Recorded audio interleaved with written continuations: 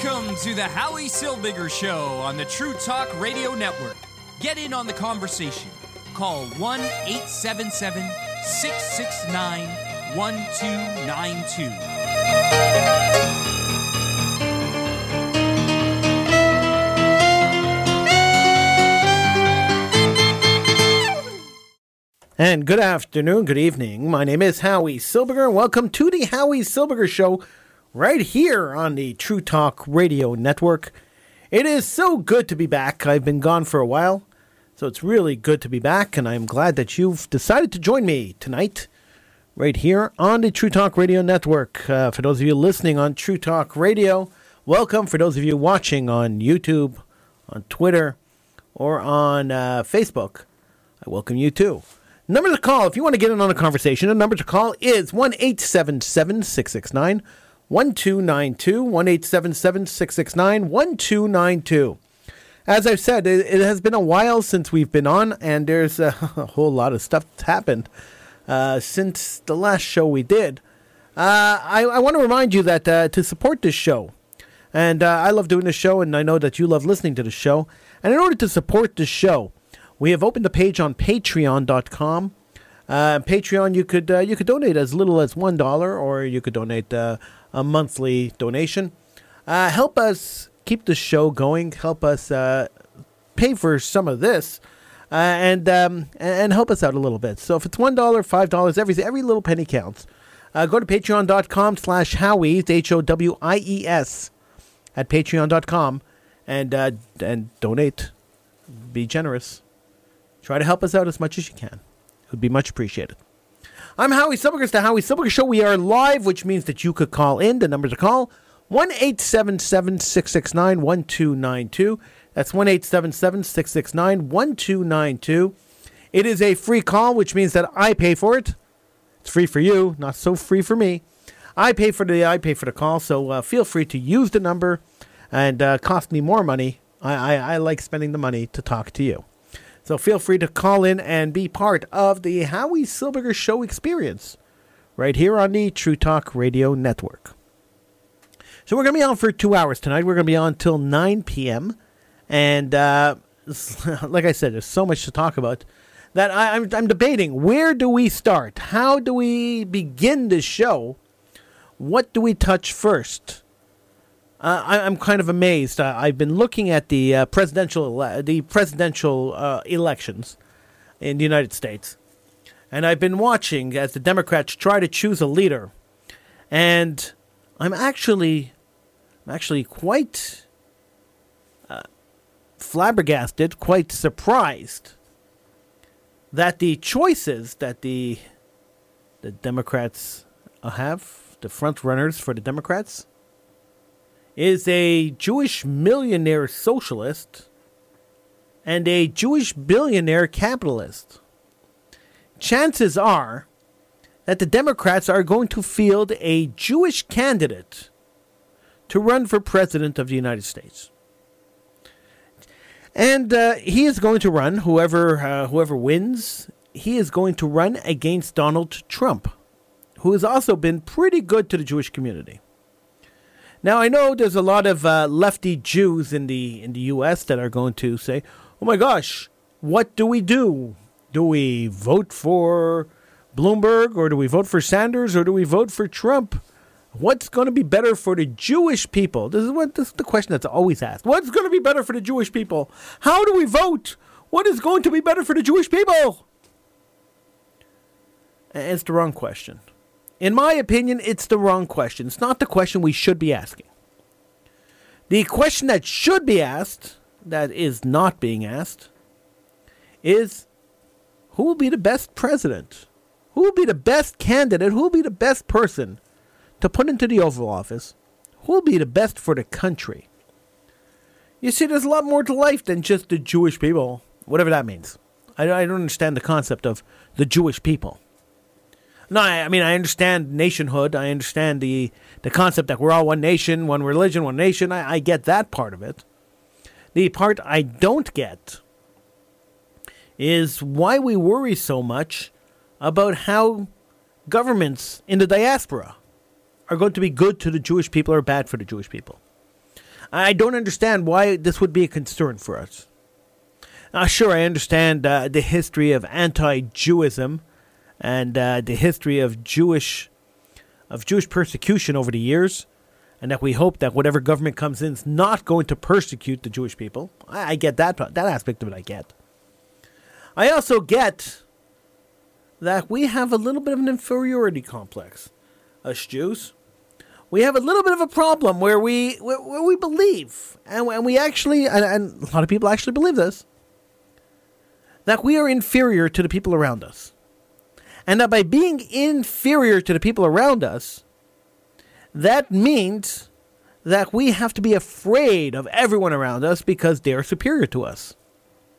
And so when Jews fret about how good or bad someone's going to be for the Jewish community, how good or bad a politician is going to be for the Jewish community, that is basically saying that we have not come to the point in our collective history where we could say that no matter what is thrown at us, no matter what horrific government wins an election or steals an election or becomes a dictatorship, that we have the power to fight back and to defend ourselves. And we do have that power. That power exists right now. We have that power. The state of Israel has proven over and over and over again that they will go out, no matter where, to protect and save Jews. The power exists. The power is there. It's alive.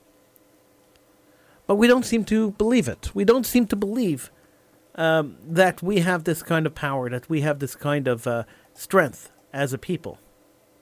And I guess that comes from the years and years of persecution. I'm sure that's where it comes from. I can't imagine that's not where it comes from.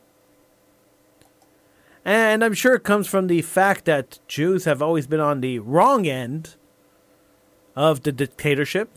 Jews have always been on the wrong end of the persecution stick.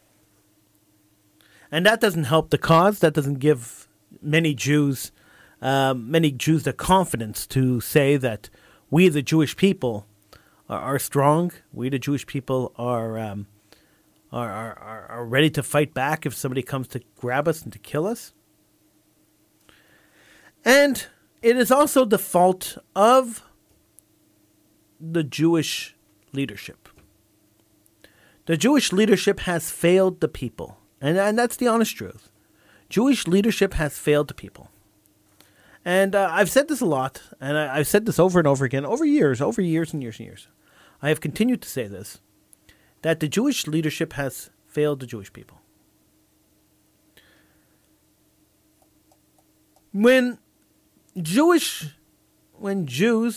worry more about raising money and how much money they raised, and honoring philanthropists because they want more money, and care less about training the Jewish population to defend themselves, training the Jewish population to defend the state of Israel, to defend Jewish interests, when they care more about one and less about the other, and that's really where we've gotten to, then it is the Jewish community's fault. The leadership of the Jewish community's fault when Jews are attacked and don't know how to defend themselves. It is the Jewish community leadership's fault when Jews are killed, when they're murdered in broad daylight, and there's no retaliation, there's no protest, there's no complaints, there's nothing. It just kind of blows over and moves on. As what happened in New Jersey, as what happens in New York, Jews are beaten in the middle of the street in the middle of the day in New York City. And there's been no big Jewish protests in New York City. Jews have not taken to the streets. Jews were killed in New Jersey, in a supermarket in New Jersey. Jews were being killed. They were shot in a supermarket. And there were no mass protests. Nobody cared. Nobody cared. Jews were murdered on Hanukkah in a rabbi's house. And there were no mass protests. And nobody cared. And then we sit around and we wonder, why does the diaspora, why do the non-Jews, why do people see the Jews as a weak nation? And we sit and we wonder, how can we change our image? There's only one way to change the image. There's only one way to rectify the situation. Only one way. We must start defending ourselves. We must start standing up for our people. And we must not let the Jew haters win the battle. We can't let the Jew haters win. When we let the Jew haters win, then we are saying that we are weak. Simple as that. There's no great secrets, no grand conspiracies. When we let the Jew haters win, we are declaring our weakness. We are saying we are weak and we are afraid. And by saying we are weak and we are afraid, we are just encouraging more Jew hatred and more Jew haters to come and get us. What happened to the strong Jews? Where did the strong Jews go? Where did the Jews that got up and started and fought and got arrested and broke the law and committed civil disobedience for Russian Jews? Where did they go? Where did the Jews that protest in the streets go? What happened to all these Jews? What happened to the activist Jews? Where did they go? Why don't they exist anymore? Because they've been dumbed down, they've been discouraged, and they've been told not to go into the streets and protest by our Jewish leadership. It's open season on the Jews. And the Jewish leadership only cares about raising money, doesn't give a damn about defending and protecting Jews. Build fortresses, they say. Make your synagogues into castles. Make all your Jewish institutions into jails. Pass through metal detectors and guards and security cameras. Because that's the way they want to protect us. We must start. We must start right now. We must not hesitate. We must start immediately defending our people. We must start training our children in self-defense. We must start training our adults in self-defense. We must start encouraging our people to not be afraid, to not sit in their homes apathetic, to get on the streets and to say, we are here, and as long as we are here, we are not going to tolerate being attacked. We're not going to tolerate being killed. Got a message on Facebook, and by the way, if you want to call in, 1-877-669-1292. You could also leave a message on Facebook or on Twitter or on YouTube, and they'll pop up on my screen here. Message came from my friend Dino. This Italian brother will march in the streets with you anytime, Howie, but you're right. It has been open season on Jews of late, and this must stop. The Jewish diaspora must rise and desist. And Dino, you are 100% right. The Jews must rise up. We must not accept this as the norm. And we have been accepting this as the norm. And our Jewish leadership has said, oh, diplomacy. You know, there's a time for diplomacy. And there's a time where you got to stand up for yourself. And the time for diplomacy is before you start getting attacked in broad daylight. The time for diplomacy is before they walk into your institutions and start shooting you. The time for diplomacy is way before this. Once it gets to the point where they're killing you and beating you, the time for diplomacy has ended. The time for active. We'll get you higher, get you through the door. And the time for active fighting back has arrived. I'm Howie Silberger. This is the Howie Silberger Show. We are live till 9 p.m. You can feel free to call in. Number to call 1-877-669-1292. That is 1-877-669-1292. And yeah, I'm not out of words. I'm never out of words. Words don't escape me.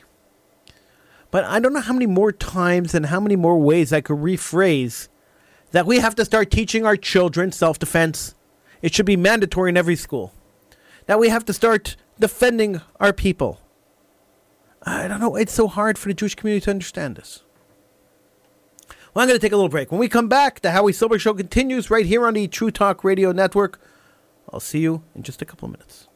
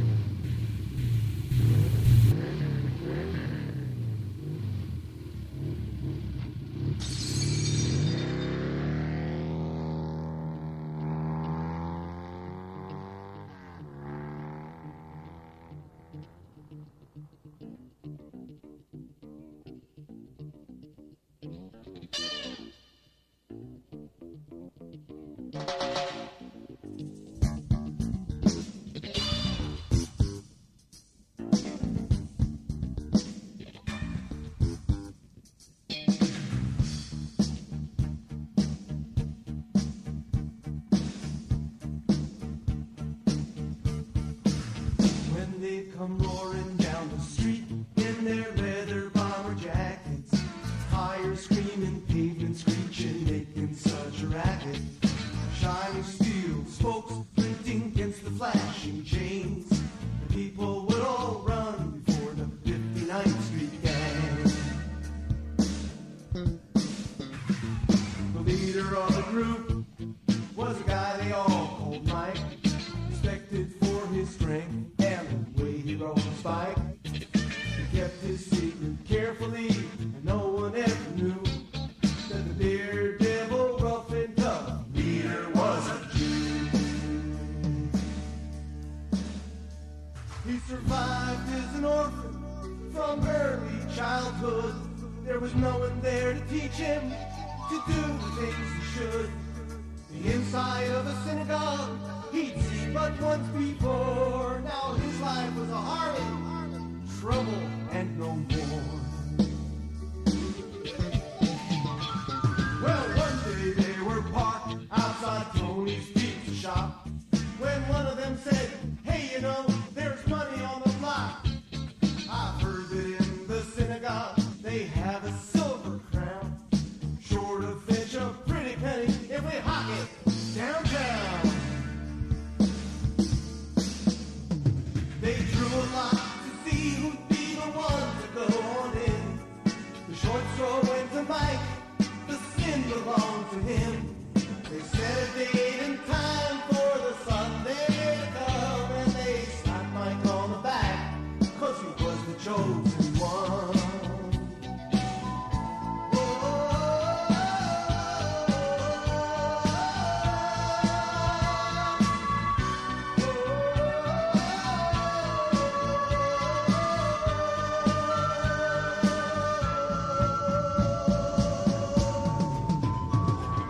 Sunday night was cloudy, it was a chilly night for fall. Mike approached the synagogue, walking cool and tall, as the 59th Street gang waited underneath the trees. Mike climbed up the stairs, and he picked the lock with ease.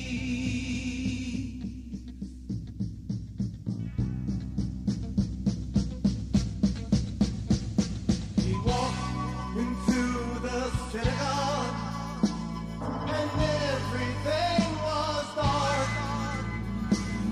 The everlasting flame was casting shadows on the ark. He reached up to open the Aram Kodesh door. The silver crowd shouted,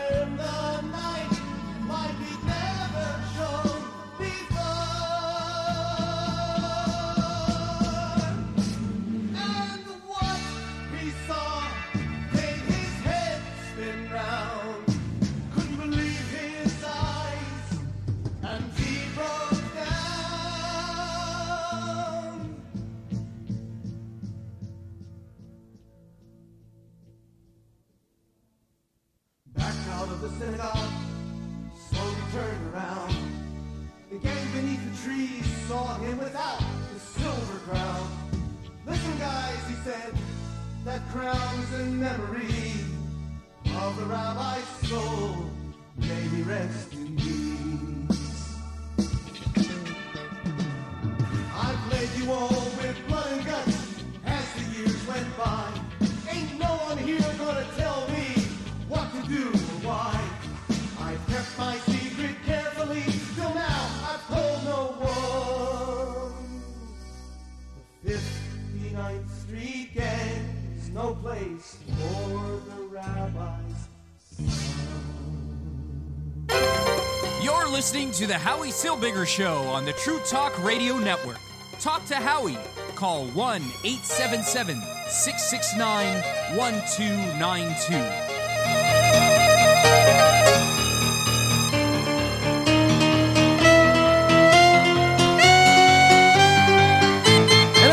Silbiger, the host of the Howie Silbiger Show right here on the True Talk Radio Network.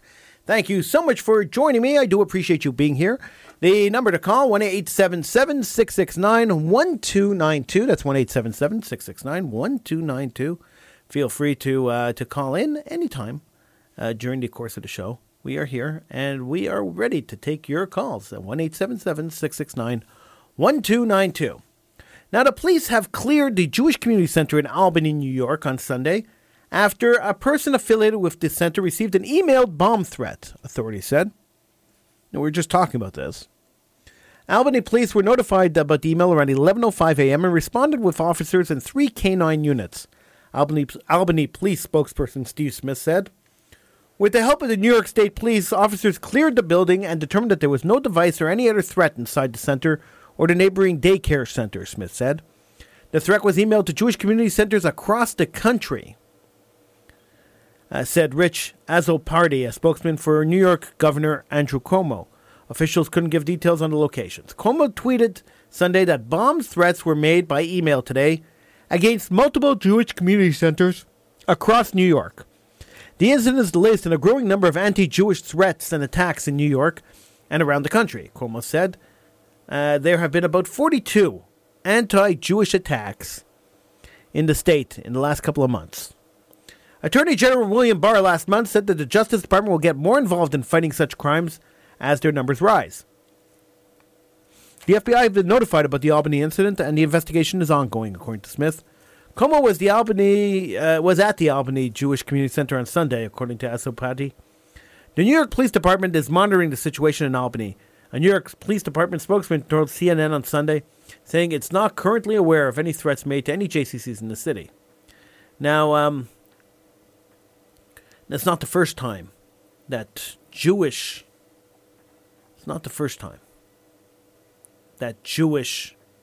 institutions are targeted.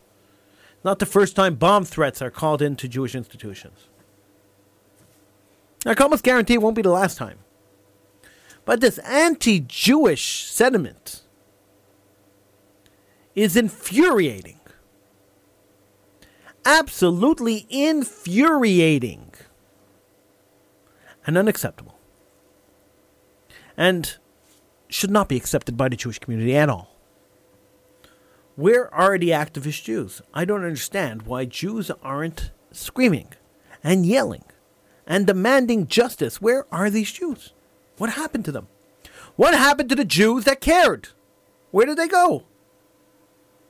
Where did they go? Thousands and thousands of Jews in the streets in the late 70s, early 80s, demanding the release of the Soviet Jews. What happened to those people? Where are they? Why are they not in the streets now demanding that the Jewish communities in New York, the Jewish communities across North America, be protected, be saved, that someone do something about anti-Jewism? Why is this not happening? Where's the Jewish leadership getting up and saying, screaming, this is unacceptable? If something happens to the black community, as much as I hate him, and I really, really detest him, Al Sharpton is standing there and screaming that the black people are being mistreated. Where are the Jewish leadership?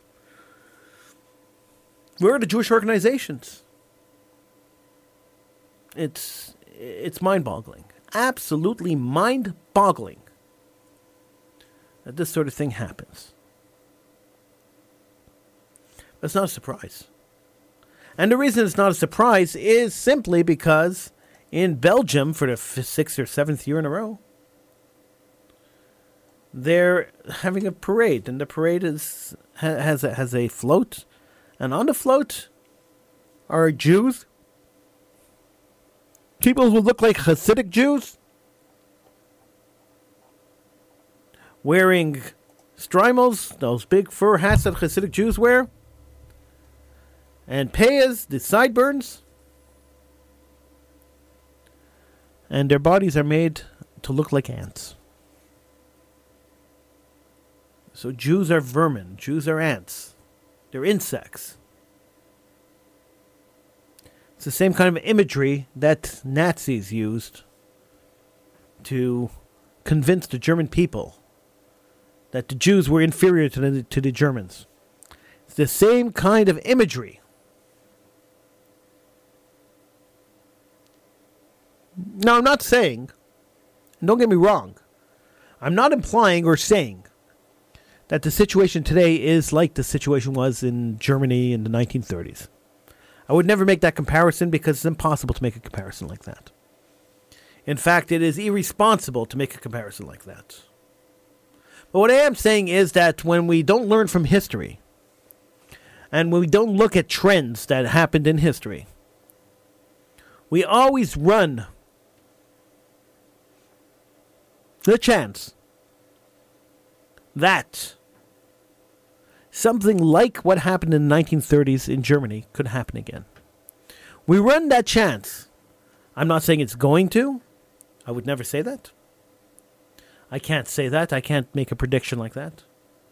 But what I'm saying is that we always run the chance that somebody, some Jew hater out there, is going to want to try to eradicate the Jewish people. It happens in every generation.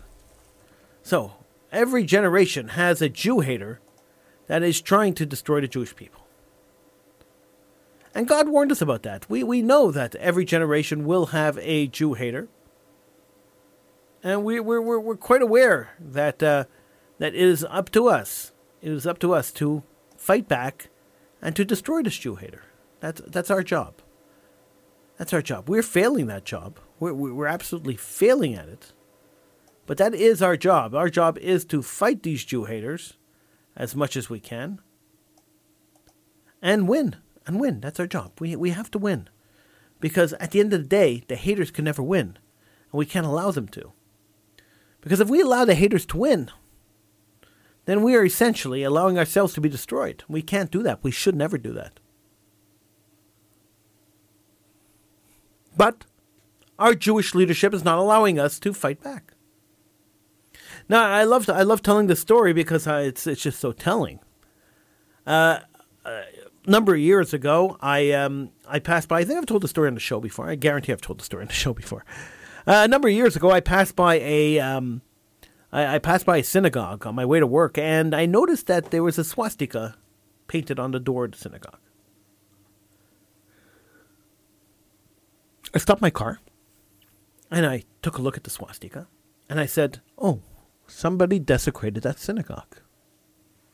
And so it was just about the top of the hour, and I turned on the local news channel. I'm listening to the local news channel, and I'm waiting for the story about the synagogue desecration, and I'm waiting for the story about the Jewish community, the official organized Jewish community, the official Jewish community, as they like to call themselves, condemning this horrific attack on the Jewish people. And I'm waiting, and I'm waiting, and I'm waiting, and it gets through the entire newscast, and there is no mention of the synagogue desecration. I'm sitting right in front of the synagogue that's desecrated, and there is no mention and no condemnations from the Jewish community. Nothing at all. Not a mention, nothing. I said, all right. Then I'll call in. I had a small organization that had started called Save All Jews Everywhere. I had started with a friend, and I was the president of the organization. My friend was gone. He had moved to Israel, and I was running the organization in Montreal. And I said, I will call in, and I will make the statement. So I called the radio station. I said, listen, I'm calling regarding the synagogue desecration on the small little synagogue. And they said, there was a synagogue desecration? I said, yes. Could you send us pictures? And I sent them pictures because I was sitting right in front of the synagogue. And I said, I'd like to make a statement. They said, all right, we'll record you. 1 second. They put on the recording. They said, go ahead. And I said, Save All Jews Everywhere, which was my organization, condemns strongly, in the strongest words possible, we condemn the attack on the Jewish people. Any attack on a Jewish institution is an attack on the Jewish people, and we condemn it. We are outraged by this attack. And I'm putting forward a warning, I said, to Jew haters in Montreal. Leave our institutions alone, leave the Jewish community alone, or there will be repercussions. And I left it at that. Well, my comments led the news for the next 7 hours. We were the top news story for the next 7 hours, and for the next 7 hours you heard me screaming on the radio, if you attack the Jewish community again, there will be repercussions. 2 hours after I made the call, after two newscasts aired, my phone rings. I answer the phone, and it is one of the rabbis, one of our pulpit rabbis, who is also involved in the local United Jewish Appeal, local federation. And he says to me, who gave you the right? Who gave you the right to speak on behalf of the Jewish community? How dare you speak on behalf of the Jewish community? So I looked at the phone. I was a little dumbfounded by the phone call. I said, listen. Listen to me very carefully. I don't care if your organization feels that they are the official Jewish community. I don't care. I don't care if B'nai B'rith feels that they're the official Jewish community and they're mad at me for making a statement. I don't care. I wanted to hear you on the radio saying, hey, we're outraged by this attack on the Jewish community, but you didn't do that. I wanted to hear you on the radio saying, hey, this should never, ever happen again. I didn't hear you do that. So I said, well, somebody has to. And he was outraged. This rabbi was extremely upset. And he said to me, do you know that the damage you did by going on the radio? He says, now every copycat in town is going to go and desecrate synagogues. You are going to cause every single copycat in town, every single little punk who wants to get recognition, you're going to cause him to go and desecrate synagogues because of your statement on the radio. You should be proud of yourself, he said to me. You should be proud. And I hesitated for a second. And then I responded. I said, you're damn right I'm proud. I'm proud because I stood up for the Jewish community. And that makes me proud. I stood up for my community. I'm proud that I stood up for my community. Unlike you and your organization.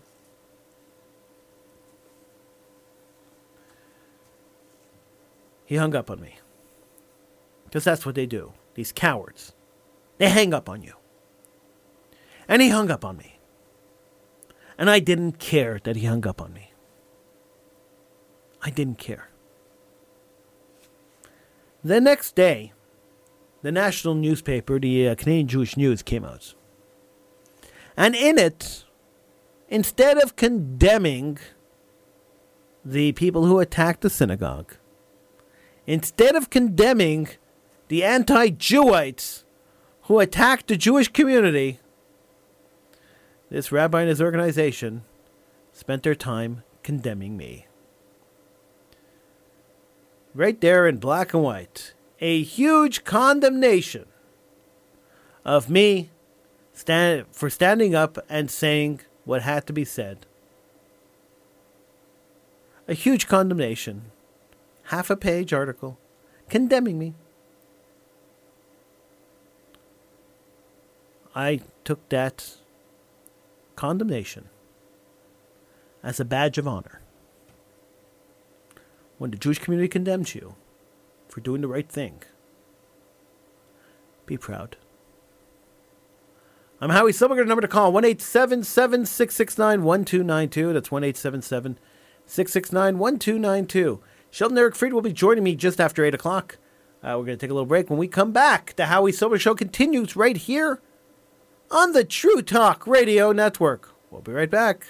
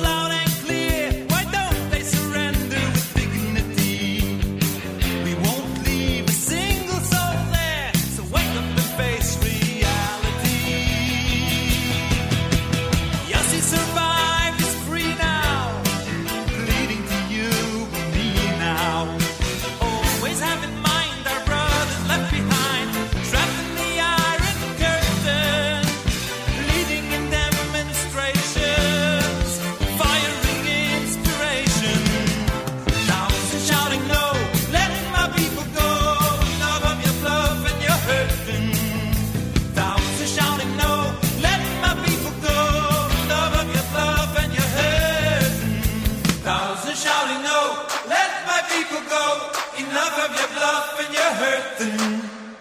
Thousands shouting no, let my people go. Enough of your bluff and your hurting. Thousands shouting no, let my people go. Enough of your bluff and your hurting. Thousands shouting no, let my people go. Enough of your bluff and your hurting. Thousands shouting no, let my people go. Enough of your bluff and your hurting. Thousands shouting no, let my people go. Enough of your bluff and your hurting. Thousands shouting no, let my people go. Enough of your bluff and your hurting. Thousands shouting no, let my people go. Enough of your bluff and your hurting. This is the Howie Silbiger Show on the True Talk Radio Network. Call 1-877-669-1292.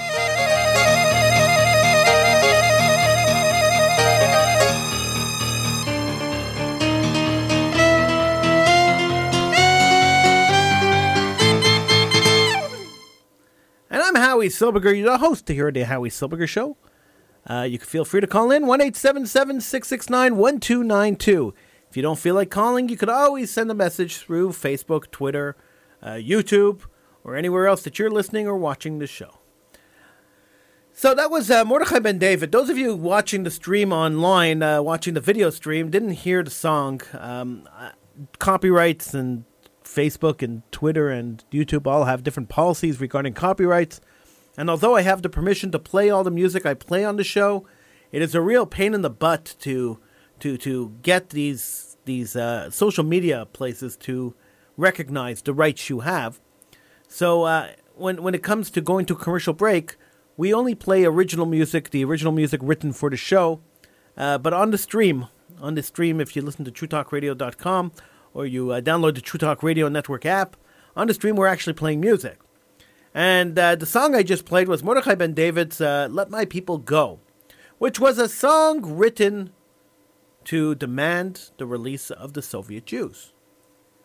So when the Soviets were being held, you had the Jewish Defense League that was out there fighting for the Soviet Jews. You had every rabbi standing on their pulpits and screaming for the release of the Soviet Jews.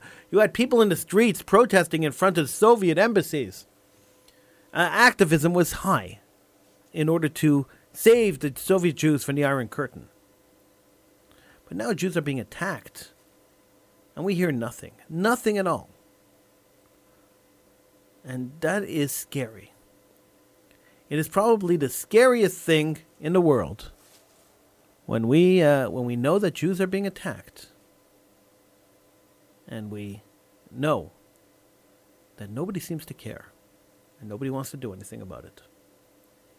We're going to take a little break. When we come back, we'll be joined by my long-suffering producer, Sheldon Eric Freed, right here on the Howie Silbiger Show on the True Talk Radio Network. We'll be back in a minute. Come to your rhythm, Messiahs. We'll get you higher, get you through the door. Come to your rhythm, Messiahs. We're what you've been waiting for.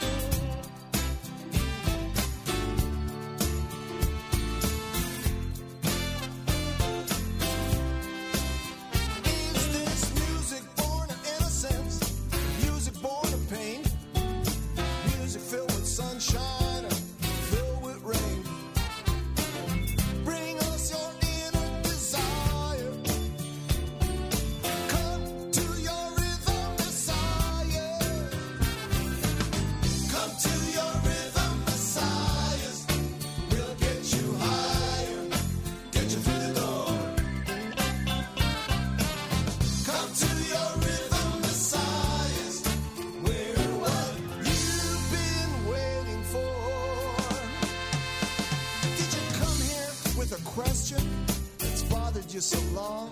Do you need some new direction? Back to where you started from? Come warm yourself by the fire.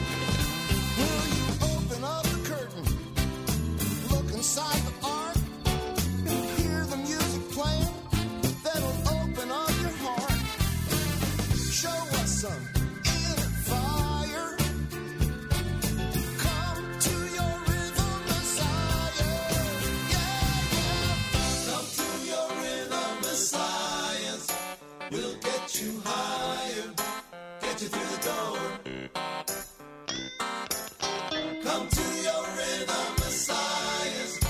We're what you've been waiting for. Is this music born of innocence? Music born of pain? Music filled with sunshine, filled with rain? Bring us your inner desire. Come to your rhythm, Messiahs. Come to your rhythm, Messiahs. We'll get you higher, get you through the door. Come to your rhythm, Messiahs. We're what you've been waiting for.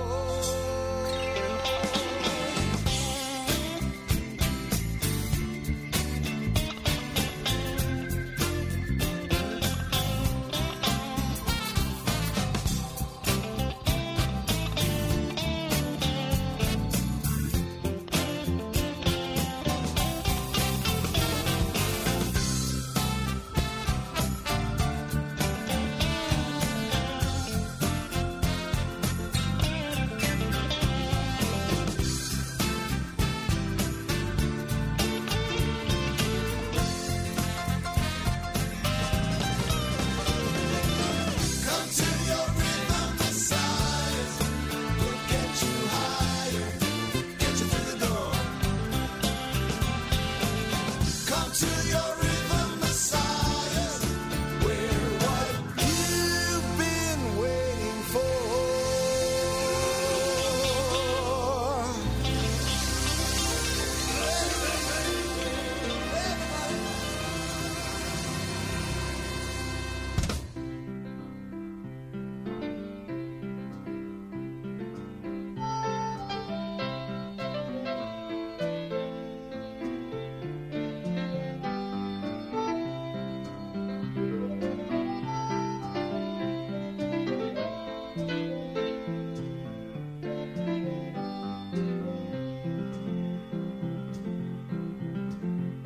In our show, he was known as the Candyman, although he was the guy too.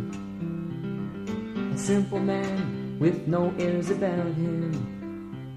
He calls himself an ordinary Jew. Every morning the show doors he opened. He always was the first one of the 10. And after the prayers were all over, he'd stay on behind the other men.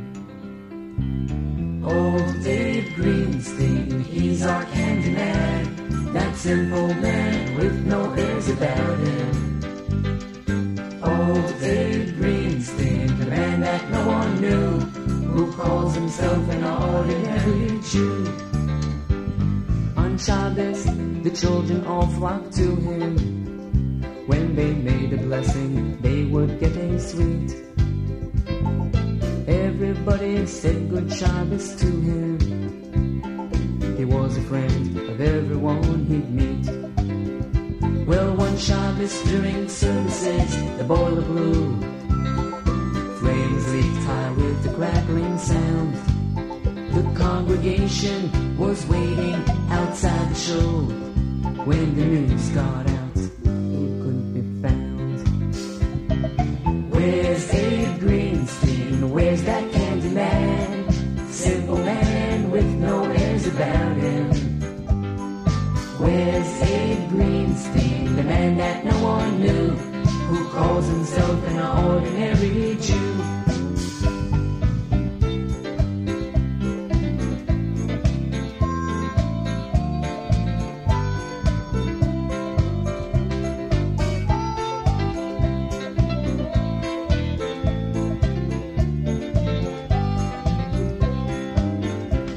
While the fire inside the show was raging, the congregation waited silently. The rabbi just stood there and shook his head.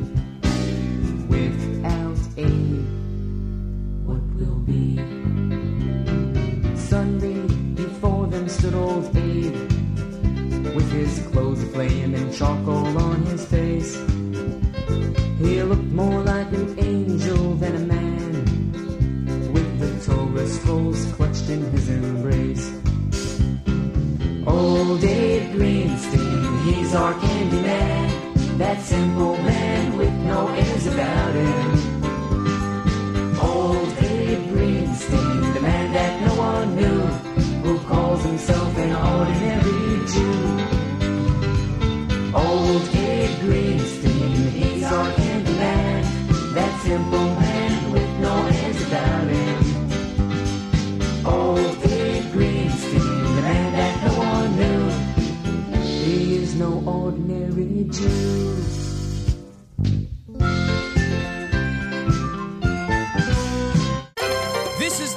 Silbiger Show on the True Talk Radio Network.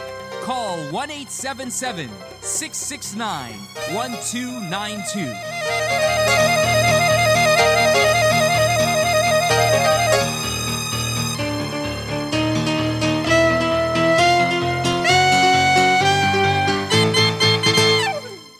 And I'm Howie Silbiger, the host of the Howie Silbiger Show right here on the True Talk Radio Network. Thank you so much for joining us, and don't forget to like us on Facebook. Go to facebook.com, search for the Howie Silbiger Show, and click on that like button. Just do it. Don't even think about it. Just go and do it. And support us on Patreon, patreon.com/Howies. And you could always use a couple of dollars to help us continue to have this show aired.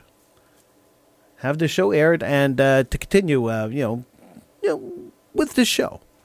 It's not like we're going to go off the air if you don't donate money, but donating money will help alleviate some of the costs of this show.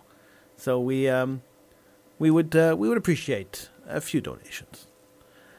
Joining me now, as he does nearly every week, is my long-suffering producer, Mr. Sheldon Eric Freed. Hello, Sheldon. Hi, how are you? I am excellent. It seems like 5 years since we've been on the air together, but it's only been a few weeks. It's only been a few weeks. Yeah, because I even asked you that off the air. I said it. I don't remember the last time we were on. I don't remember, as a matter of fact, the last time the three of us were on, you, Mark, and myself. It's been a few weeks, and I was just notified, Sheldon, and you're going to love this. Facebook, Twitter, and YouTube. I switched over the when we go to break, I don't play the music that we play on the stream on Facebook, Twitter, and YouTube for obvious reasons, copyrights and whatever else, right? Okay. And when Facebook, YouTube, and Twitter hear a little, even 1 second of a copyrighted song, they go nuts and they mute the volume. Is that right? Yeah. Okay. So I switched over, and I was just told as I switched over back onto the video of me and the picture of you, of me talking to you. Okay. As I switched back, I was told that for the first minute and a half, that whole intro I just did, asking people to support us on Patreon, to like us on Facebook, that whole intro I did was muted. Oh, my God. Because that's what Facebook, Periscope, and YouTube do. Oh. So I guess we need to do this again? Well, we could do it again. I mean, people were watching just my mouth moving and hearing nothing. But look. Let's try this again.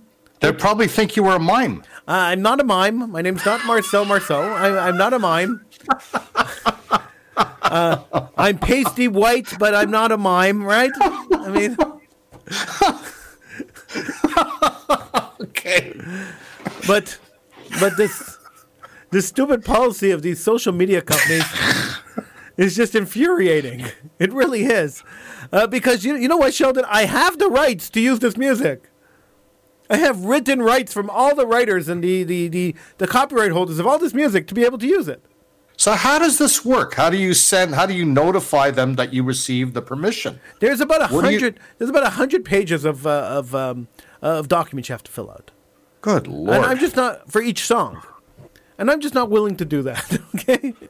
There's about 40 or 50 songs we use throughout the show, and I'm just not willing to fill out to spend hours and hours and hours of my time to fill out these forms so that they don't mute the show. I'm just not going to do it. I'm sorry. And never mind that. Even if you were to do it, how long does it take for them to receive and approve it? Who knows? It could take them months to do it. I just don't want to go through that whole process. So I decided that on the stream, on the video stream, we'll just play the music our theme music for the commercials.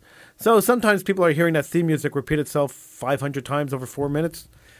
Because the breaks are 4 or 5 minutes, so the theme music will play it out. It's about 45 seconds, then it'll play again, then play again, and play again. And I apologize to people. Sometimes I see the numbers drop off when we go to break, right? Because how many times could you listen to that music? Honestly. This is what I miss about this show. Yeah. Because you can write books on these things. It's true, though. You could really write books. This is what I missed in the past 5, 6, 7 weeks, whatever the last time we were on the air. Because you are a comic. And I say this as a compliment to you. It's just so infuriating, Sheldon. It just drives me insane. I understand it. I lose listeners over this. It's infuriating, Sheldon. Infuriating. And now Howie has a bottle of special pills to tackle headaches. I will not mention the sponsor name because who knows, that might be bleeped. Yeah, really. Maybe that might be copyrighted, so we'll just say blank. Maybe they want to mute us again. Go ahead, mute us again. Yeah, Blankacin or Blankenol. Blankenol. So you have that next to you. Let's go. In case you have these things that torment you. I really got to take a Blankenol. So take a Blankenol, or take a Blair Blasprin, a Blair and then Blasprin. You'll be fine. Yeah, exactly. Yeah, Blankenol.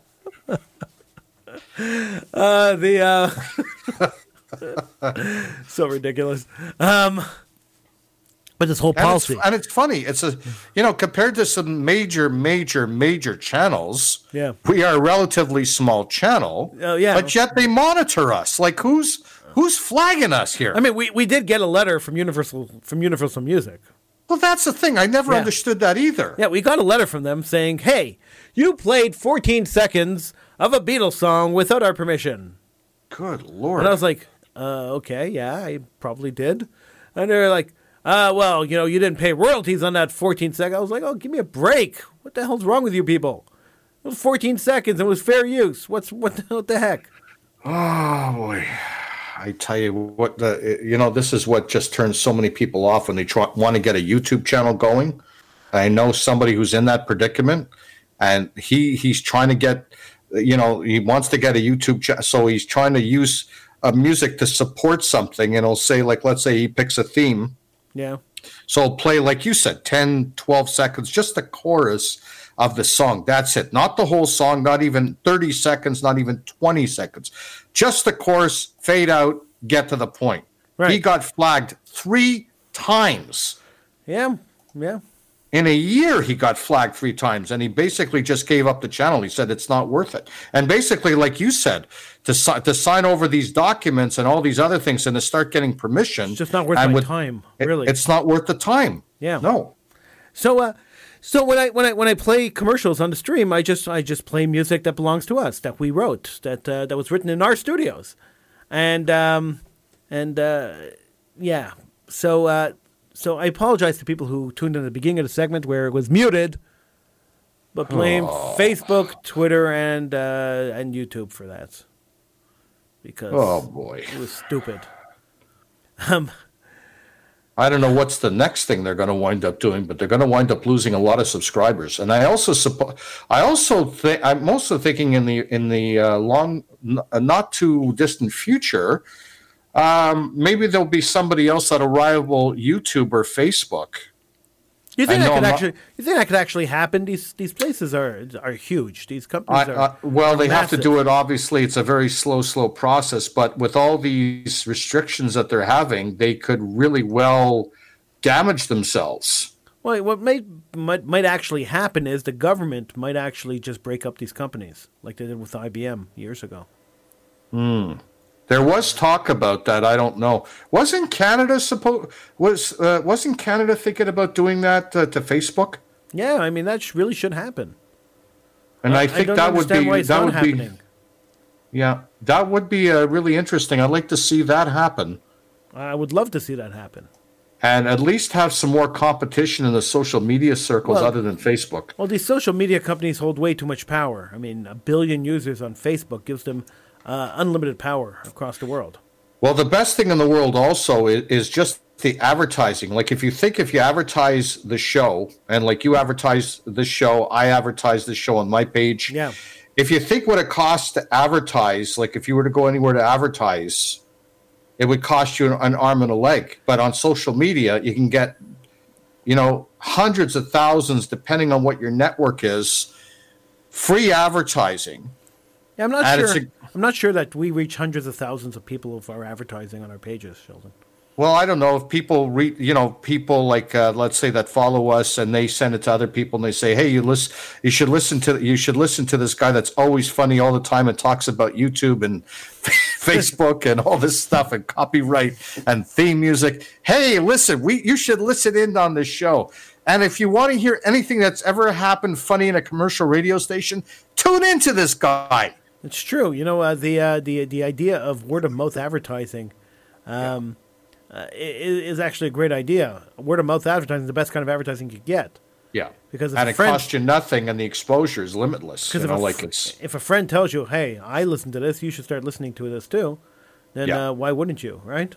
Exactly. So that's why I think anybody in the sound of our voices, tell people, tell your loved ones, tell your mishpucha, tell anybody, listen to the Howie Silberger Show.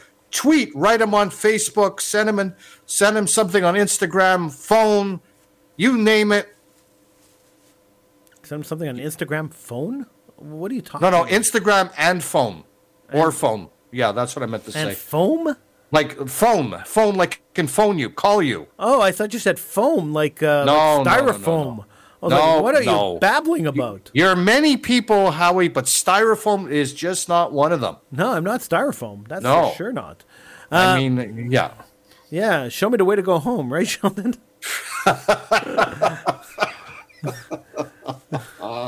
On land, on sea, on foam, Sheldon. Yeah. No. Foam. Phone. Phone. Yeah. Not FOAM. Not FOAM. No, exactly. You got me spelling stuff. Fin him. Fin him. You got me spelling stuff, Sheldon. That's scary. Yeah. Okay. Well, you see, that's where we need Mark on his different quizzes and stuff like that. Yeah. Well, Mark will be back in a couple of weeks. Yeah. So he's actually on his way. He's actually going into a trade show, I hear. Yeah, I don't know what he's doing. So when he comes back, he'll tell us, I'm sure. Yeah.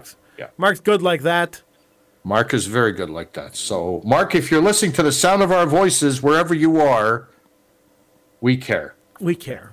Yeah. Yeah. Moving on now. Sheldon. Yes. Sheldon, many Americans that are accused of sexually abusing children flee to Israel, Sheldon. They run to Israel to escape justice. Now, this is according to a report on Wednesday, and bringing them back can be tough. Those are the findings of a CBS News investigation, which cited research by the Jewish Community Watch, a U.S.-based organization that tracks accused pedophiles. Many of the accused go on to abuse children in Israel as well, the report said. Now, Jewish Community Watch, which started tracking accused pedophiles in 2014, says it has identified more than 60 such people who have fled from the U.S. to Israel in that time, and that the actual number is likely much larger, CBS reported. The organization says that Jews are using the right of return, the right that every Jew has to return to Israel, to escape justice in the U.S. The organization also said that most of its cases originate from the modern Orthodox to ultra-Orthodox communities in the U.S., but it happens across the wider Jewish community as well. The same thing that is going on in the Catholic Church right now around the world is the exact same thing that's happening in our Jewish community. Jewish Community Watch founder Mayor Seawald told CBS News, "The cover-ups are the same, the stigma the same. Jewish men and women have been able to escape to Israel using the law of return, which grants any person with a Jewish grandparent the right to obtain Israeli citizenship automatically," he said. Jewish Community Watch's chief operating officer, Sharon Aronson, said that the blame starts with the Jewish communities in the U.S. and the U.S. government for not seeking extraditions, but the Israeli law enforcement has come up short in prioritizing the search for suspects. Israeli police commented that they take the cases seriously and coordinate with the Justice Ministry and police worldwide. So, Sheldon, we always look at Israel as a safe Jewish homeland, a place where Jews go to escape the ravages of the diaspora anti-Jewism. And now we find that there are plenty of pedophiles, Jewish pedophiles, who are abusing the system and using the law of return granted to Jews around the world to go to Israel to hide from U.S. law enforcement, to escape justice. It's really revolting. How do you think Israel should react to this? What do you think Israel should do? Well, for the law of return, I'm actually very surprised that they don't. And like I said, you will know a lot more about Israel and internal politics than I will, but I'm just wondering if the law of return and Americans are going for safe passage to Israel. Is Israel, what's the point, and how far are they investigating each and every person going back to Israel based on their past? Like, if they have indeed sexually abused children, why? I mean, I fail to understand how come Israel is not investigating further. I don't know. Am I missing something here? My guess is that most of the people who are fleeing to Israel are accused pedophiles, not convicted pedophiles. Well, accused is one thing, because a person isn't, a person is innocent until proven guilty in the court, in justice in North America. Unless their name is Donald Trump. You're right. That's Donald Trump has always had a bad rap from the media. Yeah. And I get that. I'm not disputing that, but I'm saying, but he's not a pedophile. No. And he's not a Jewish person going to Israel. No. So we're but going to the subject at hand. Yeah. I don't understand, Howie. Honestly, I'm really at a loss to explain. Like, I could understand if somebody wants to go back to their homeland and they were not convicted, they were not charged, and they were not accused of sexually abusing their children. I'm trying to understand what's the scope of the Israeli investigation? Are they just saying, okay, you're a Jewish person. Yes, we have room to welcome to Israel. Like, what do you think? Do you think that Israel is investigating, but they just don't have enough manpower to investigate the thousands of people that are seeking to go back to Israel? I don't know. I don't know. Years ago, in the 1950s, Meyer Lansky, the American gangster that was a Jew, and who coordinated lots of weaponry to go to Israel to fight one of the various Israeli wars. When he wanted to escape justice and move to Israel, and he tried to, they stopped him. They said, no, you can't come in. And then he ended up going to jail in the U.S. He ended up dying in jail in the U.S.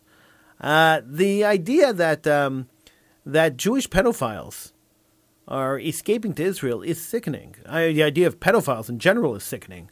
Yes, definitely. But the idea of Jewish pedophiles, exploiting the system and using the system to get away with this heinous crime, and pedophilia is a horrific crime.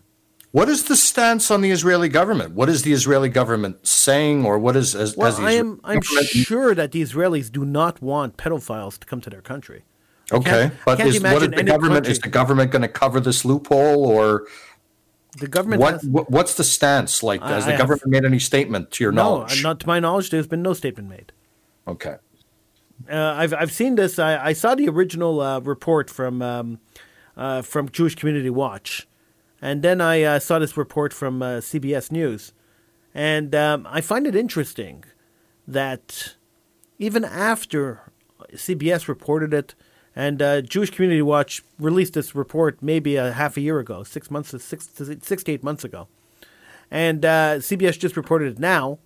And the Israeli government, in the 6 to 8 months that this report's been out, has not said a word. And I find that fascinating. Why not? I find that actually very scary. Yeah. Because I'm really trying to understand that is not just a minor loophole. This is a major loophole. And you know what? That means that the children themselves in the state of Israel are not safe.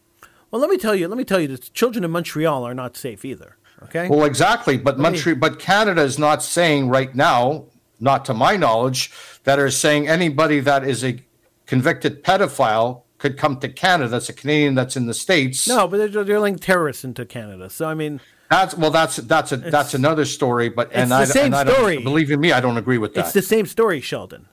People aren't, the governments aren't watching out for their citizenship. That's the story. The story is that whether it's pedophiles or terrorists, the citizenships are put at risk, right? Yes, definitely. The government's job is to watch out and protect their citizenship. Exactly. And when they allow terrorists to come into Canada or pedophiles to come into Israel, it's a threat to the citizens. It's a threat to the people in the country. They are not doing their jobs. The Exactly. government is failing their people. Exactly. There's no argument about it. Like I want to know as a Canadian, and I'm sure you want to know as a Canadian, walking the streets of our fair city, you want to feel safe. Definitely. You don't want to wind up being in the wrong place at the wrong time, being in the hands of a terrorist, a rapist, a murderer, whatever. You want to be able to walk the streets safe, right, no matter what time of the day or night. To walk the streets, you want to feel you're in a peaceful country. You're in Canada, and But the thing is, yes, the government is definitely failing by allowing. I think we lost Sheldon. Sheldon, you still there? So let me tell you a story, because while we try to reconnect with Sheldon, let me tell you a story. Let me tell you what happened and what really got me worked up about pedophiles, especially here in Canada. Years ago, maybe 5-6 years ago, I was running a sporting event for Maccabea Canada. They had the big Maccabea game. Sheldon, I'm just telling a story. Sheldon, you there? Yeah, I'm here. All right, so I'm just telling a story about something that happened here in Canada not long ago. A few years ago, I was running one of the sporting events for Maccabea Canada. They had the big Maccabea games here in Canada. Right. And I was running in Montreal, and I was running one of these sporting events. And Maccabea goes from middle school straight through till college age kids, and so you have a different variety of age groups. And I was running a sporting event for for grades 7, 8, 9, like 12 to 14-year-olds, 15-year-olds, right? Okay. And, it's all volunteers. So I was there, I was volunteering my time, and then suddenly a guy shows up, and he's volunteering his time. And he had the letter from Maccabea saying, here he is, he's authorized by us to volunteer. And I said, okay. And he came in, and he sat down, and I asked him what his name was, and he told me his name, and the name sounded familiar. And I said, okay, your name sounds familiar. I don't think I know you, because I didn't recognize the guy. But his name was really, really familiar. And he went down and he started working with the kids. And started reorganizing the kids and whatever else. And then it hit me where I knew his name from. About a year or two before that, I had been freelancing in the newsroom at CJD. And I covered a story about a guy who worked at a local Jewish high school, who was arrested for molesting one of the kids in the high school. Oh, my God. And the name was familiar because this was the same guy. Was he was he convicted, or he was just charged and then the case was thrown out? He was convicted and he spent a couple of years in jail. So I approached the guy because, I was a little concerned now. And I approached the guy and I said to him, hey, so can I speak to you for a second? And he said, sure. And we walked off to the side, and I said to him, you're a convicted pedophile, right? He says, well, I'm not really a pedophile because pedophiles deal with young kids. I was convicted of molesting a teenager, so it's not really pedophilia. It's more pedastry, which is the term, I guess, for people who molest teenagers. So I said to him, okay. I said to him, here we are working with teenagers. I don't think it's appropriate for you to be here. I don't think I want you here. He says, I served my time. You have no right to tell me to get lost. So I took a deep breath, and I said to him, buddy, get lost, right? I don't want you around the kids. And so what he did was he didn't leave the bowling alley. We were doing a bowling event. Okay. And he didn't leave the bowling alley. He stood in the back against the counter watching the kids. Okay, it was creepy. It was like really, really creepy. And then when the kids went to get water or went to buy a soda or went to do whatever, he would approach them and he would start talking them up, chatting them up. And it was getting creepier and creepier as the day went on. And I called the heads of Maccabea and I complained, and it was just so creepy. But the police were not called in on this time? No, because he served his time. There was no okay. As far as we knew, there was no conditions to his release. Okay. About halfway through the day, one of the boys came up to me and said to me, hey, Howie, could I talk to you for a second? I said, sure. And he pulled me off to the side and he says, yeah, the guy over there, he just asked me for my phone number. I said, he asked you for your phone number? He's like, yeah. He said he wanted to call me and maybe keep in touch. I said, did you give it to him? He says, no, of course not. Why would I give him my phone number? That's weird. I said, yeah, it is weird. He said, I just thought I'd let you know because, that's really creepy. And so at that point, I called the police. And the police showed up, and I explained to the police the situation, and I told the police that, look, it's really uncomfortable having him here, and now he's asking the boys for their phone numbers. Why does he want a 13-year-old's phone number? What's he going to do with a 13-year-old's phone number? Mm-hmm. And the police went over to talk to him, and then they checked in their computer, and they came to me and they said, there's nothing we could do. There's no conditions. He was released with no conditions. And so I ended up calling in more volunteers to stand between him and the kids. And did we able to get extra volunteers to watch the kids and everything? Yeah, I brought in more hands just to stand there, to be between me and the kids, between me, him, and the kids, because I didn't trust that. I didn't trust him to be there while we had kids there. Well, it's a good thing that you remembered what the person's name was and what happened to him. Because otherwise, God knows what would have happened to the kids. It's absolutely by fluke because I just happened to have covered the story. If I hadn't covered the story, I would have never remembered the name. I would have never even known the name. Wow. So talk about coincidence. But this is what happens. People molest other people, children. Then they get released without conditions. There should always be a condition after you're convicted of molesting a child. After you're convicted of molesting children, let's get our verb tenses right, Sheldon? Right. Yeah, okay. English is your first language, folks. Yes, and I have a degree in teaching English, and yeah. Okay. All right. Enough of that. When see what are you okay? I think that see what happens when really affected you, eh? See what happens when I take a Blankenol.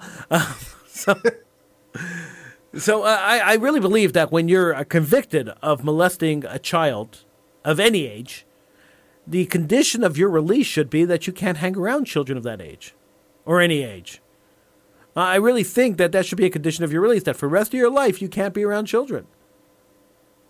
But that's not the case, Sheldon. And that's not the case anywhere, I don't think, or at least not in North America anyway. But that's really scary. Yeah, it is very scary. And for countries not to do a thorough investigation. Look, sometimes you hear of cases, and I'm saying sometimes, and I'm not relating to the person that you did the story on. Yeah. But I'm saying that, sometimes you'll hear, there are many cases, people that are falsely accused, just like the Me Too thing of how many people were falsely accused and lost their reputation and will never get it back. Right. Versus people that were accused and were convicted beyond a shadow of a doubt. That's a horse of a different color. But if you're falsely accused, it's very hard to get your reputation back, as we all know. It's almost impossible to get your reputation back. Yeah, and that's a big thing too. So where do you draw the line? And, we have to be very vigilant as a society. We have to have all proper mechanisms in place. What those mechanisms are I can't say, but there has to be something more than just, wanting to go back to your homeland because you're a Jewish person who might very well be. Well, Sheldon, they don't want to go back to the homeland because they're a Jewish person. They want to go back to the homeland because they know that the American law enforcement. Yeah, well, that's what I mean. But also that's because the only reason. Yeah, but the thing is that because they're Jewish, they know they have a home to go back to. Right. And that's the thing, and it scares me. Well, they have an escape route. They have an escape route, and who knows what they can go from there. Who knows that they might sexually abuse other kids in the state of Israel. And for people that are listening in Israel, that could be your kids. Right. God forbid. God forbid. So why aren't the proper mechanisms in place? Why has the Israeli government not made any kind of a statement or formulated any plan of action and allowing this to happen? And I'm not even saying not just Israel, but I'm saying any country, anywhere in the world that allows this to happen. Well, the government. I'm wondering, let's think, people, that could very well be your kids. I mean, I'm a parent. I mean, okay, granted, my kids are in their 30s now, but my kids weren't always in their 30s. Like, let's face it, the kids are growing up. You want the safety of all your kids, all your children. People want to live in a safe country. People want to walk the street safe. People want, for kids to play in the park. They want the kids to have fun, play in the park, and not worry about things. So, Sheldon, in the situation I was in, where I had a former pedophile, a convicted child molester, volunteering to work with children, what would you do in that situation? Would you do anything differently? Well, I would do very similar to what you did. Either get people to make sure that this person does not come in contact, and do whatever legal means that I can to make sure that this person does not come in any contact with kids. Like you said, what more can you do? If the police checked it and they said there's nothing we can do because there's no conditions, really the only thing you could do is just be very vigilant and educate these kids to make sure they don't give any personal information, like their phone numbers, their addresses, or anything. Walk in groups, always be together, like at least 2 or 3, obviously with an adult. And, there's strength in numbers, because if a child is all alone, I would be very scared for that child walking the street or being in an event when there's a pedophile there. Yeah, I mean, they really shouldn't be allowed into events like this. No, they should not be allowed. And obviously, you did the right thing to ensure that there were more volunteers to make sure the kids were protected. But also, we as a society must educate our kids to ensure that kids do not come in contact. As the old saying goes, when you were a child and I was a child growing up, what's one of the first things parents tell you not to do? Talk to strangers. Right, of course. So the thing is, it really that point has to be driven home. And now with the internet, which is even worse, because look how many times pedophiles lurk online and they grab innocent kids. Sheldon, I could tell you, and I hate to say this, but I've done the research on this. I could tell you that there are sites on the internet that are open camera sites, which allow you or anybody else to join, to fake being a female or male, right? To put up a fake video or fake picture, and to watch young people masturbate. Oh my God! That is sickening. There are sites on the internet that allow you to do that, and I did the research for an article that I had written, and you can probably find it online. The article, and it is absolutely sickening. And even if they take it down, they'll find another way to put it up as quick as they could take it down. There's just not enough. But these sites, policing. These sites exist, and they're supposed to be policed. And the sites themselves say they policed them, but they're not policing. Right? No. And at the end of the day, who's getting hurt? It's the kids. The kids are getting hurt. Kids, yeah.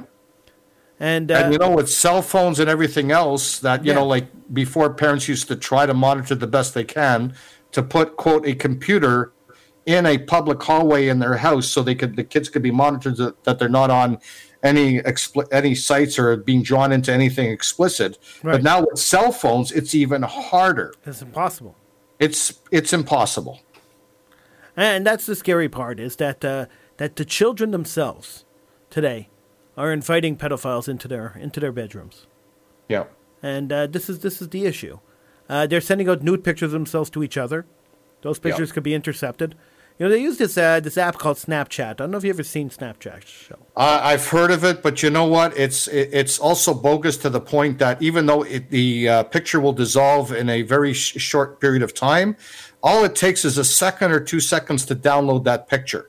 Yeah, but before the picture disappears from sight, so it's not foolproof. But aside from that, because you could take a screenshot for sure. Exactly. But aside from taking a screenshot of the picture, If you read the terms of service of Snapchat, which I have because I did for that article that I was working on, if you read the terms of service for Snapchat, and it's pretty long and boring and odious, but if you take a look at the terms of service, they are very clear in saying that all pictures uploaded to their servers stay on their servers for 55 days before being deleted. Which means that for 55 days, anybody who hacks into Snapchat servers, anybody who works for Snapchat, anybody who has access to Snapchat servers, can access all the pictures that have been uploaded to Snapchat servers. They also in their terms of service say that any picture uploaded to Snapchat belongs to them and can be used for marketing purposes. So imagine a young child, a young boy or a young girl, sending their boyfriend or girlfriend of the moment a nude picture of themselves, which happens almost every minute on Snapchat, apparently. And, oh my God. And these pictures get stored for 55 days on Snapchat servers. Snapchat technically owns the pictures and can redistribute them in any way they want. That is really frightening. Is that not scary? That is very frightening. And this is what children are doing today. They're using Snapchat and Instagram to send each other nudies. Now, Instagram is owned by Facebook, which stores everything perpetually. So anything you put up on Facebook, anything you do on Facebook is stored forever. Now, if you want to know how much information Facebook has on you, Sheldon, I don't doubt it. You can go and you could download all the information that Facebook has on you. They have an option in Facebook to go and download all the information they have on you. So I decided to do that because I said, you know what? I'm interested. I'm curious. How much does Facebook have on me? Now, the Facebook account I use is the second Facebook account I had. The first one was shut down for whatever reason. Facebook decided to shut it down. About 7 years ago, they shut down my first Facebook account. They never gave me a reason for shutting it down, but I'm assuming they didn't like my politics. That's what I'm assuming the reason was. And I started a second Facebook account, and this is the second version of the Facebook account. And I downloaded the data they had on me for the last 7 years, Sheldon. They keep but you said they keep it forever, right? Yeah, of course. They never delete anything. Okay, but all you can get is 7 years. No, you get. I've only had this account for 7 years. 7 years ago, they shut down my other account. But if you've been on Facebook for 13 years, and you can't be on longer because Facebook's only 13 years old. But if you've been on Facebook for 13 years, you can download all 13 years worth of data. Oh, boy. In the 7 years that I was that I have of Facebook data that I downloaded, they had every single chat conversation, every single audio conversation I had, every single video I ever posted, every single picture I ever posted, even the ones I deleted. Every single message I typed and never posted. You heard me right. I typed it, but you never posted it? And I never posted it. So I thought twice about posting it, and I stopped myself, and I didn't post it. They had those. So in reality, they saved your posting as a draft, even though they saved it as their draft. Yes, they did. Oh, my God. That I never knew. I knew Facebook would keep tabs on you. That part I knew. But for you to type, not send it, and then they still had it? They still had it. So it's almost like they put keystrokes in your Facebook account. They do. Oh, my goodness. That I didn't know. And I bet you a lot of people don't even know that. I was actually shocked on how much information they had. They had information about stuff I did outside of Facebook. Because they track you with cookies on your computers and on your cell phones. So they had information on stuff I did outside of Facebook. They had passwords. They had a whole list of passwords. And I was looking through these passwords, and it was passwords to everything I have. All my passwords were there. And they somehow managed to keystroke all my passwords. And they had all my passwords for the last 7 years. So, you change your passwords every now and then, right? Right. Most people change their passwords every now and then. They had every single password I ever had in the last 7 years. There was a list of them. And I looked through the list, and I was like, wow. They had everything, Sheldon. Oh, everything. Boy. And I said, if that is not the scariest thing in the world, that this one company is able to track you so deeply that they have all your information, how could you possibly survive in this world? And I'm also wondering if Facebook is doing that. Well, You know that Google is doing that. Google has more information on you than you have on yourself. They know more about you than you know about yourself, Sheldon. Yeah. So Google is probably doing it. You know, any of these big, Twitter's probably doing it also. Yeah, I'm sure. YouTube is doing it. Yeah, YouTube's owned by Google, so yeah. Yeah. So YouTube is going to be, YouTube is doing it, I'm sure. When you log into your YouTube account, or you log into your Google account or your Gmail account, it logs you in and never logs you out. So it tracks everything you do.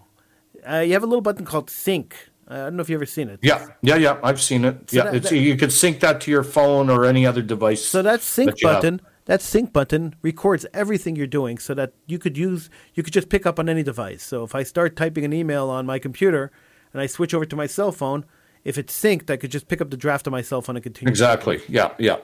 But what that also does is it gives them permission to grab everything. Well, they have to in order for you to be able to sync. Exactly. Is to be able to wirelessly sync. So they have to do that. Yeah.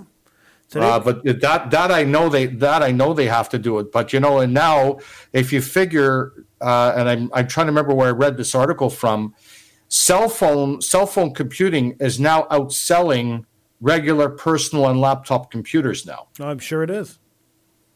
Because now you can take your cell phone and do just about practically anything. You could print from your cell phone. You could do just about anything on your cell phone now. And you know what? Cell phones are a scary prospect too. Yeah. So you know why they're scary? Years ago, maybe 5, 6, 7 years ago, before the proliferation of cell phones, before they became so big and popular, before everybody in the world had a cell phone, if the government wanted to track you, they had to get warrants and they had to plant tracking devices on you, and they had to really, work at it, right? Mm-hmm. With the advent of cell phones, you're tracking yourself. Every cell phone has a GPS unit in it. Yeah. And whether you have the GPS unit active or inactive, because you could say, don't track my location, it's still tracking your location. Well, they have to track your location because they have cell phone towers. Otherwise, you wouldn't get any cell phone reception. That's right. So they have to, like, if the authorities wanted to track you, even though you don't have your GPS on, they can definitely go to your cell phone provider and find you. Put your phone number in, and they'll say this was the last tower that John Doe was at. Right. So they could definitely approximate your location or your last location. And they could triangulate you and find you. Exactly. But you have to have, otherwise you can't have cell phone. Like if you want to have cell phone service, you have to draw it from somewhere. So you have to draw it from your cell phone tower. So we have voluntarily, by purchasing cell phones and making cell phones so popular, we have voluntarily given up any concept of privacy. Here, I'll give you another interesting scenario. You take a look at the United States, most powerful country in the world. They would have satellites, let's say, tracking other people, other countries, let's say the Soviet Union or China or whatever the case is. Just imagine one time if the United States were to put their satellites on themselves and monitor every single activity that their own citizens are doing. But they're doing that already. Yeah. Like just think about that for a minute. 250 to 300 million people population. Yeah. Being watched by the government. Well, that's what and it doesn't make a difference who's governing, Democrats, Republicans, they're all doing it. When they passed the Patriot Act in 2001 after the 9/11 attacks, the Patriot Act gave them the government the right to listen to any telephone call made in the country, to read any email made in the country without a warrant. Read any email made in the country, listen to any telephone call in the country, and monitor any form of communication happening in the country without a warrant. If you even go into the U.S. Customs, like if you're driving, let's say, to Plattsburgh, going to New York City or wherever, there's towers near the customs that they monitor all cellular signals going from both countries. Yep. I don't know if you've seen it, but I've seen it. Yeah, and when you get to the border, they block your signal. They block you, exactly. They block your signal, and it's only after I don't know if it's half a kilometer or a kilometer or a mile, whatever the case is, that then your cell phone can then be turned back on. But it's no man's land, and it's completely locked. You cannot access your cell phone. It's amazing. And it's very, very scary. And now, well, it's been like this now for a while. I don't know if it was Obama or when Trump got in. I don't remember. But now what they're allowed to do, apparently, is that if you go to the United States, you can be asked to furnish your cell phone and give them your cell phone on demand. And they could read your messages and... Yeah, they could read your messages. If you have a password, you have to unlock it or give them your password to unlock it. Failure to do so will not allow you to be admitted into the country. Amazing. And or they might even confiscate your phone and hold you until you are willing to give the information. I'm not saying they do it to everybody. Look, my girlfriend and I went to Plattsburgh last year or 2 years ago. We never had a problem. Yeah. We crossed over. Where are you going? Plattsburgh Beach. How long are you going away for? About 4 or 5 hours. You have anything to bring in the States? No. Okay, have a good time. Fine. Right. But you don't even know, like after when you cross, they also have people that'll monitor you, and sometimes you could be followed. Yeah. If they suspect anything, even though we weren't, but I've heard of cases where people would get followed. In a car following them. In a car following from the U.S. Border Protection Agency. Yeah. Wow. So I mean, like it all depends. Like you said, we live in a very difficult time. Like you said, 9/11 just completely changed history and security in every sense of the word. Look, years ago, you would go to the States, you wouldn't need a passport. Right. And very rarely did they even ask for your birth certificate. Maybe the odd time they would. But they wouldn't ask for your passport. Now you have to show them your passport. You got to show them everything. You go into airports for people that haven't flown in a while. You got to go through security, even if you're going into Canada. Still have to go through security. Yeah. When you go into the court at the Palais de Justice, you should see the screening process. Yeah, through metal detectors and then... Yeah, metal detectors, everything. Like the whole thing for 9/11 changed not only the United States of America, but every single country around the world. Pretty scary. It's very scary. And now, like you said, they can monitor you at any time for no apparent reason. And no, like you said, they do not require a warrant. All right, Sheldon, we're all out of time. Okay. I want to thank you for joining me, and you'll be back in a few weeks, I hear. Yeah, I'm going to be going away for a couple of weeks, so have a good couple of weeks, and I'm going somewhere nice and warm. It's good to be warm. Yeah, so I'm looking forward. I'm going to stick around here in the cold. Okay, well, I'm sure, hopefully you won't get a few snowstorms while I'm gone, so, I'm sure you'll lighten up things, and hopefully you won't get any more muted music from YouTube or whatever. Can't believe they did that. I was 1 second late, and I was 1 second early in flipping over the video. Aye. All right, well, take care and have a great rest of the week, Howie, and all the best. And we'll touch base I'll be back on the 15th of March. Perfect. All right, I'm Howie Silberger. This is the Howie Silberger Show. We will be back on Wednesday. On Wednesday, we'll do a 1 hour version of the Howie Silberger Show, followed by Political Hitman right here on the True Talk Radio Network. Follow us on Facebook, like us on Facebook, and you will be able to know what's going on and when the show is on and how to listen and why to listen and when to listen. And of course, like us on Facebook and support us on Patreon, patreon.com/Howies. Until Wednesday, I bid you a farewell and a great rest of the week.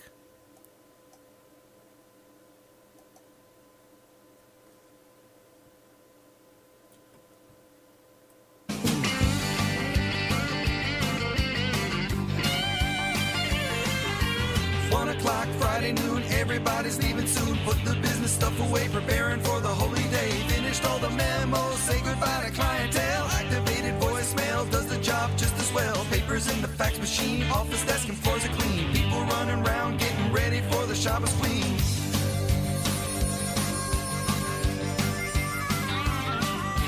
2 o'clock and work is ending. Board meeting, not attending. Markets up, your broker's waiting. Tell them now you're finished trading. Call the house, I won't be late. Pick the flowers on the way. Close the office, lock the door. Go down to the first floor. Drive the car, lift the gate. Everything will have to wait. You're finished for the week now. Sundown is at 6:08.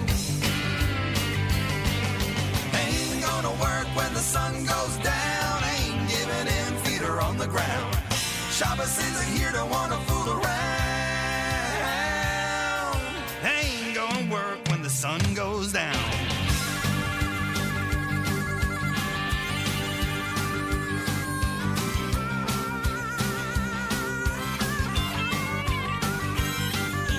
Ten to 3, it doesn't matter. Slow down on the corporate ladder. 3 o'clock, they come and knocking. Office closed, they find it shocking. Must reschedule, not to worry. Talk on Monday, gotta hurry. 4 o'clock, I'll hit the highway. Half an hour in the driveway.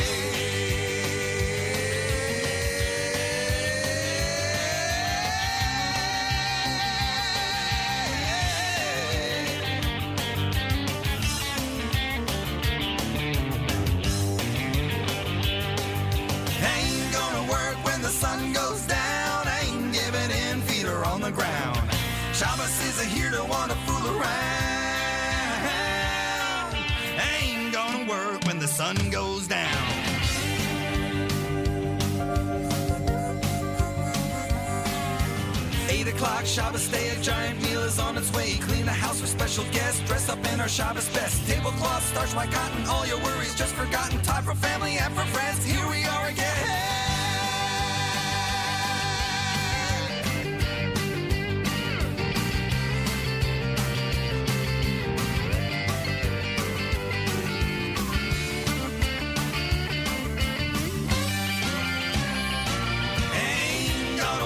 The sun goes down, ain't giving in, feet are on the ground.